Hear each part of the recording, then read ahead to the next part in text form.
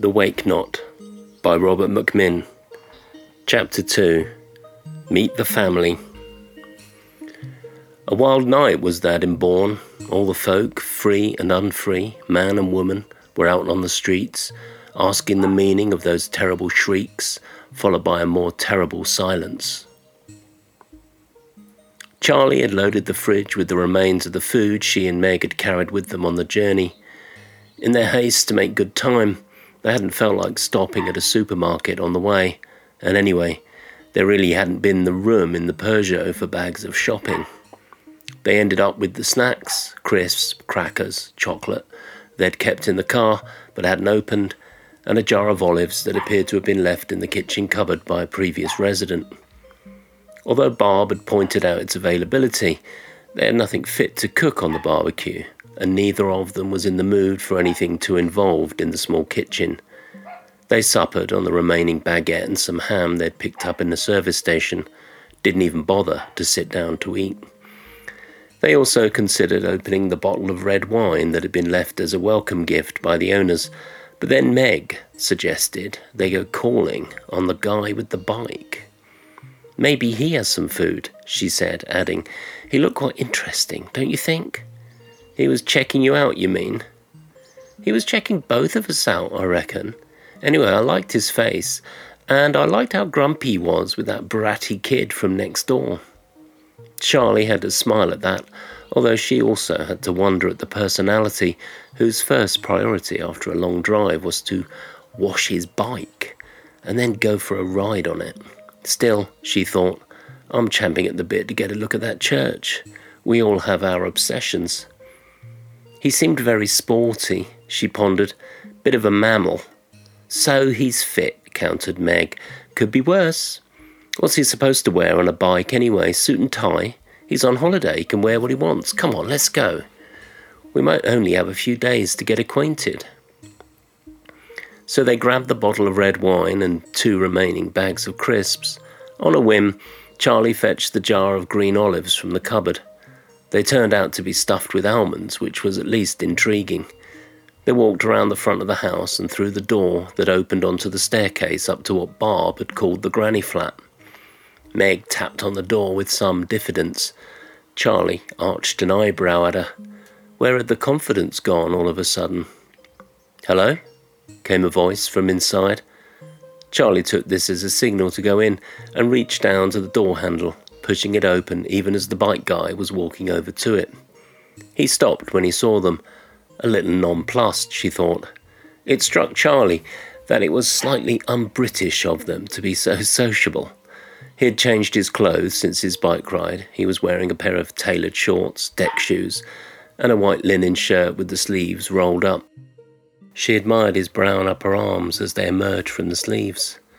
His cyclist tan made it obvious that he'd spent a lot of time on his bicycle already this summer. Charlie and Meg had changed out of their road clothes too. Charlie was wearing a knee-length summer dress and espadrilles. Meg was barefoot in black jeans and a plain black t-shirt. She seemed to lack a proper summer wardrobe, and Charlie felt a stab of guilt, wondering if Meg resented her divorce money. "Thought we'd say hi," she said, holding up the wine. Up close, he seemed around 5 years younger than the 40 or so she'd originally estimated. Meg was right. He did look fit, and he had an interesting face. "I see you've got a head start on us. Got a corkscrew?" "We bought crisps and olives." Meg, on cue, brandished the family-sized bags and a jar of green olives stuffed with almonds. Yeah, he said, turning to the kitchen counter where there was already an open bottle of wine and a full glass. It was early to be half a bottle in, thought Charlie, but he was on holiday. "But let's pour out the rest of mine first," he said. "I haven't got much to eat, I'm afraid. I need to go shopping." Hiding their disappointment, the 2 women followed him into the flat, Meg pushing the door closed behind them. Bike guy found 2 more mismatched glasses in the cupboard and poured a generous quantity of his wine into each. Handing them over, he said, "I'm Chris." "Marsh." Charlie took 1 glass in her left and held out her right. "Charlie Stone," she said as he took her hand. "That's Charlie with a Y. And this is Meg with a G. Meg, already drinking from her glass, held out her own hand, looking up at him from underneath her short black fringe. The confidence was back, Charlie noticed, now they were in the flat. "Meg Camo," she said, giving the third syllable of her surname a little fillip. "Don't I know you?" Charlie looked sharply at her. She replayed their conversation about him earlier. Meg hadn't mentioned that she recognised Chris, just that he looked interesting. She wondered what Meg was up to.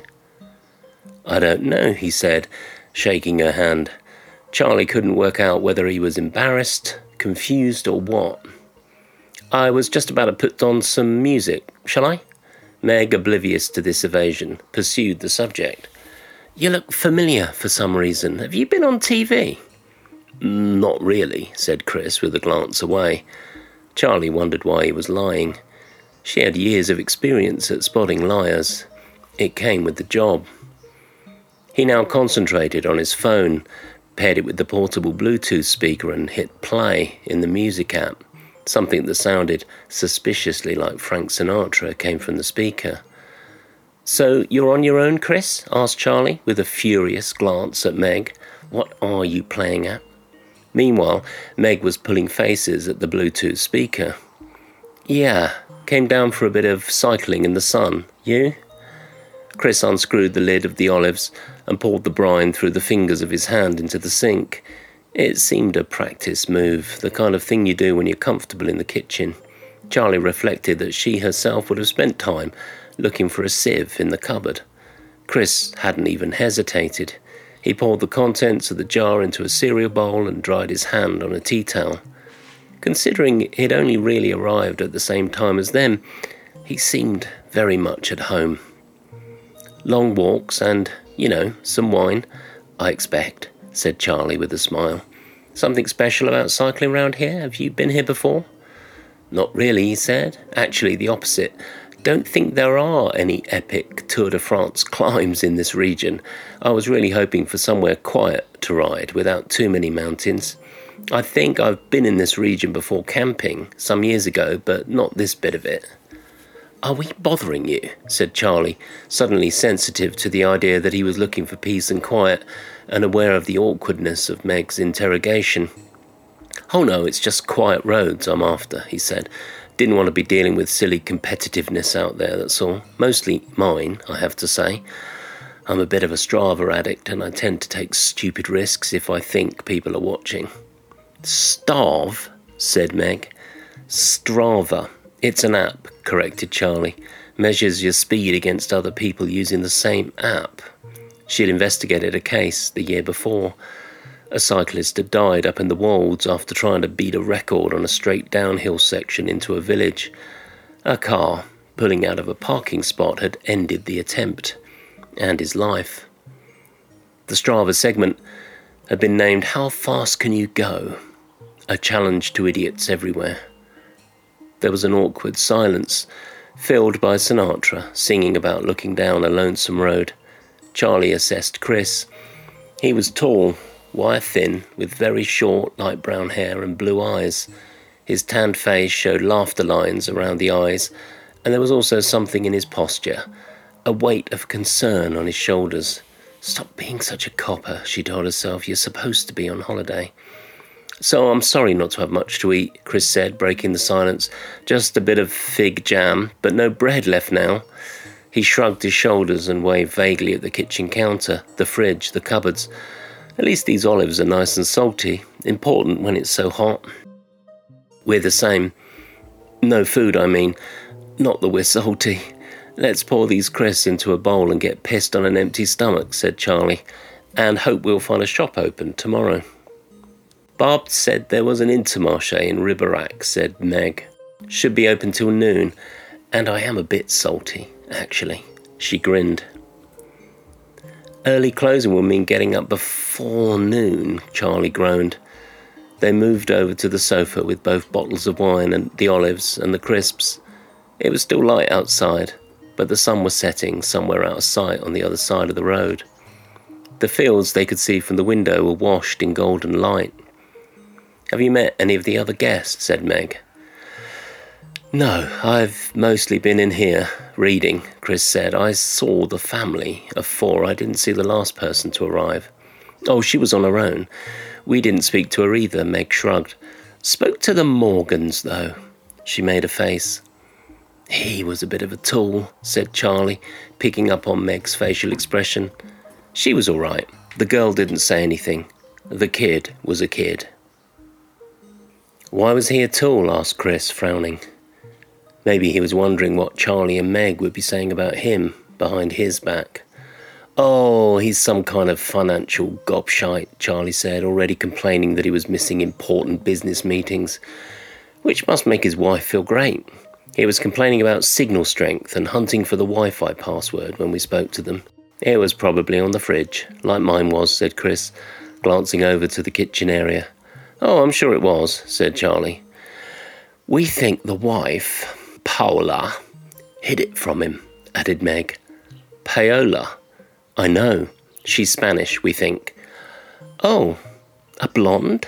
Like Chris clearly was, Charlie wondered what proportion of the Spanish population were blonde. Don't think it's her natural colour, said Meg with a sly smile. I mean, looking at the daughter's colouring. She's a rubia from a bottle, agreed Charlie. Probably his idea, said Meg. No, said Charlie, she's just trying to blend in. Probably in their circles she gets treated as some kind of exotic. Chris was looking from Charlie to Meg in fascination as this conversation continued for a few minutes, and was then clearly blindsided when Meg turned the topic of conversation back to him. I'm sure I've seen you somewhere, she said, reaching for the second bottle of wine and the corkscrew. What is it you do, Chris? A pause. I'm a journalist, he said, looking rueful. He was probably aware that this wasn't the most popular profession. Charlie realised what Meg must be driving at. Television journalist? Asked Charlie. No, not really. Yes, I have been interviewed on... Well, I've been on being interviewed.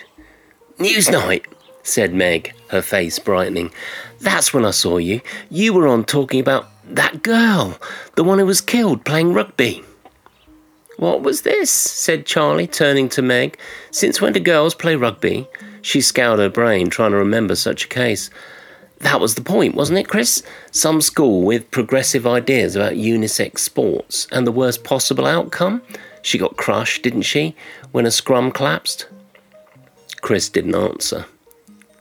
Charlie frowned, wondering why nobody at work had talked to her about this. Surely there had been some police involvement. She looked at Chris's face. He was clearly devastated to be reminded of this case. Something going on there. She turned her attention to Meg, widened her eyes to show the whites, willing her to drop the subject. So then, what happened? Meg continued, but then, with a glance at Charlie, stopped. There was another awkward silence. Sinatra finished trudging down the road in a subdued way, and in a similar mood began explaining how he'd got it bad. Charlie wondered at Chris's musical tastes. Still, it was fine as background music, and it looked as if the evening was going to keep coming back to that note of subdued awkwardness. You couldn't force a light mood. This was a shame, Charlie thought. There was something about Chris she was starting to like. When he'd prevaricated earlier about being on television, he was surely only trying to avoid this particular topic, which for some reason was painful for him to think about. Give him a chance, she thought. Don't allow your suspicious nature to rule your life. The music coming from the small speaker changed again. Polite audience applause and then Sinatra's voice. Charlie knew this one. So, how long have you two been together? Chris asked, abruptly changing the subject. Charlie concealed a smile with a glass of wine, and then realised exactly what it was he was asking. She looked at Meg. The awkward silence returned briefly, but then they both exploded with laughter. Chris looked from one to the other again, bewildered. We're not a couple, Chris, said Charlie, although we're okay if people think we are, if that means men don't hit on us all the time. We just work together. Well, it was almost the truth. Meg was a civilian, but they worked in the same general area, on the same side. Oh, I just got some money from my divorce and asked Meg if she wanted to come and help me spend some of it. Oh. Meg was still laughing, perhaps to cover some embarrassment. Then she said, Actually, I did wonder. The way you were looking at us, being cool about it, not flirting, I started to wonder if you were... She started to chuckling again. Now, Megan, said Charlie, just because some guy doesn't immediately try to chat you up doesn't mean he's automatically gay. No, I know, she said, embarrassed now at being thought conceited. She drank from her glass. Chris just appeared relieved that the subject had shifted away from the tragic rugby game, and whatever it was, it reminded him of. Perhaps the dead girl had been a relative. Charlie watched as Chris and Meg relaxed together. Chris asked her what she did, and Meg was telling him about the thankless and poorly paid work of a CPS solicitor. That Chris didn't then ask her what she did meant that he probably thought Charlie was another lawyer. She didn't step in to correct this misapprehension. People only got uncomfortable around her when they discovered she was a copper. She grinned to herself. A copper, a lawyer, and a journalist. Next door, some kind of finance guy. Who would Paola or the fourth person have to be to match them in the unpopularity stakes? Estate agent? They finished the snacks and the wine. The music continued to shuffle through Chris's playlist. Frank was riding high in April, shot down in May, then went on a sentimental journey. It was all very relaxing, and Charlie was even starting to enjoy the music. Meg's eyes kept rolling, however, but for once she was too polite to complain. The second bottle of wine was opened. Taking her first sip, Charlie resolved to look for more of those green olives stuffed with almonds when they went shopping. It got dark outside, and Chris rose to pull the window closed, saying it was to prevent insects from coming in. Meg flirted a little, and Charlie watched Chris react to her. No doubt, Megan had an incredible body, but Chris seemed wary of her now, that concern or fear behind his eyes. As they were going down the stairs from the flat and back around to their own part of the cottage, Charlie, heedful of their voices carrying at night, whispered, Sorry to cut you off earlier, but did you see his face? Only when you gave me that look. Thanks for stopping me. Obviously had my foot in my mouth at that point. And what on earth was that music? I liked it. A bit. Do you remember what he was talking about on Newsnight? No. I don't think he was on as a relative or anything, but they were asking him something about it. I was barely paying attention. You know me, I've just got a memory for faces. Charlie held the key in the lock of their cottage door. How long did he say he was staying? Same as us, 2 weeks. Why? Asked Meg. Maybe we'll get more out of him when he's had a chance to relax. Once a copper, she thought.